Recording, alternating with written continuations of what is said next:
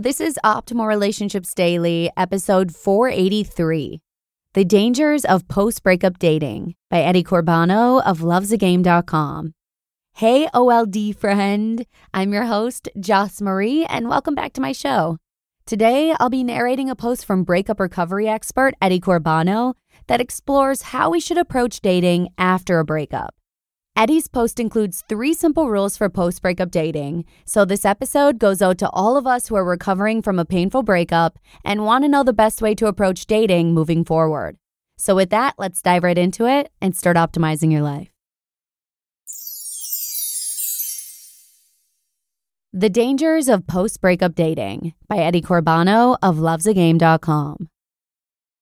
A typical mistake people often make after their breakup is to start dating too soon. The unpleasant reality, unfortunately, is that if you start dating too soon after your breakup, especially when you decide to try something like online dating, you most probably will crash and burn. Why is that so? Let me explain. After a breakup, there is a huge void, a void that needs to be filled. You may have accepted that you can't get your ex back, you've even managed to get through the 60 days of no contact, but you crave for that particular feeling. The feeling of security and intimacy. So you go out in a desperate search for what you once had. The problem, however, is to find Mr. or Miss Right, you have to be at peace with yourself and more or less over your ex. Because if you are not, you will compare each potential partner with your ex and undermine every chance you had of finding that perfect partner you are looking for. So how soon is too soon? 6 months? A year? The bottom line is if your ex is still dominating your mind and they still have power over you one way or another, then it is too early, period. Another factor that especially applies if you have been out of the dating game for far too long is dating inexperience.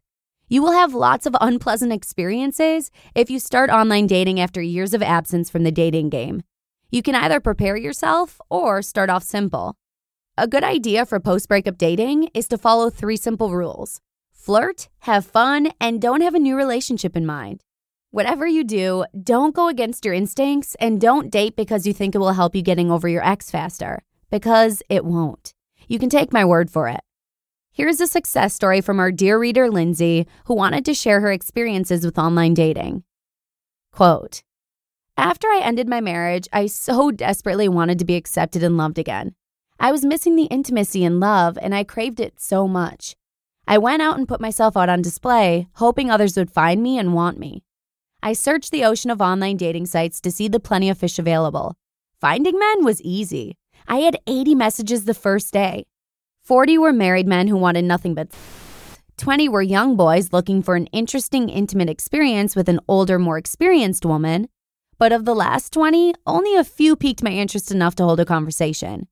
It felt nice at first. I heard compliments like, 'You have such a beautiful smile,' or 'How am I so lucky to have met you?' Unfortunately, I learned the hard way that there are some mean men out there.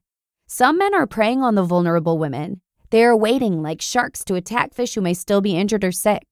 They manipulate and lie and cheat their way into the hearts of the women, only to cause more pain in the end. And then there are other men who are nice and kind, but who are going through the same emotional transitions and grief as me, and who are not ready to fall back into a relationship quickly after being hurt before. The love and intimacy felt good, but the pain and loss of them dropping me again was intense. It hurt. I felt rejected. I could feel my self-esteem being chipped away until I had nothing left to give. Some men told me that I was too intense, I was trying too hard, and they were right. So what I learned was this, and I still need to listen to this advice myself. Sometimes you need to put your fishing rod down and go and enjoy your life. You need to hang out with friends and family who love you for who you are. You can start to live again and fill your days and nights with all of the things you love to do. You can live in the moment and start to appreciate what you already have. You can start to love yourself and build the confidence you need to be able to go fishing again. The next time I go fishing, I'm going to remember that I have a choice. I can throw the fish back in the ocean, or better still, I am hoping I never have to fish again. Perhaps the right man is out there, and he might find me while I'm doing the things I love with the people I love. I think I will know when I am ready and when it feels right to love again." End quote. Thank you, Lindsay, for sharing your experiences. And yes, I strongly believe that the right man for you is out there waiting. I'm certain that you will meet each other, when the time is right.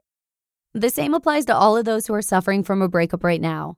Mr. and Miss Right is out there, and you will meet the day you're ready.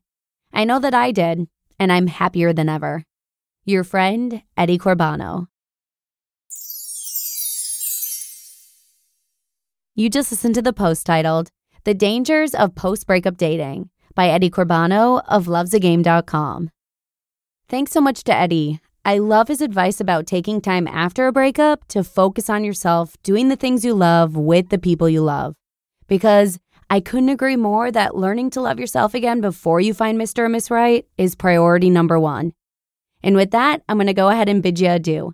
Have a great Wednesday, and I'll see you again tomorrow for some more relationship optimization, where your optimal life awaits.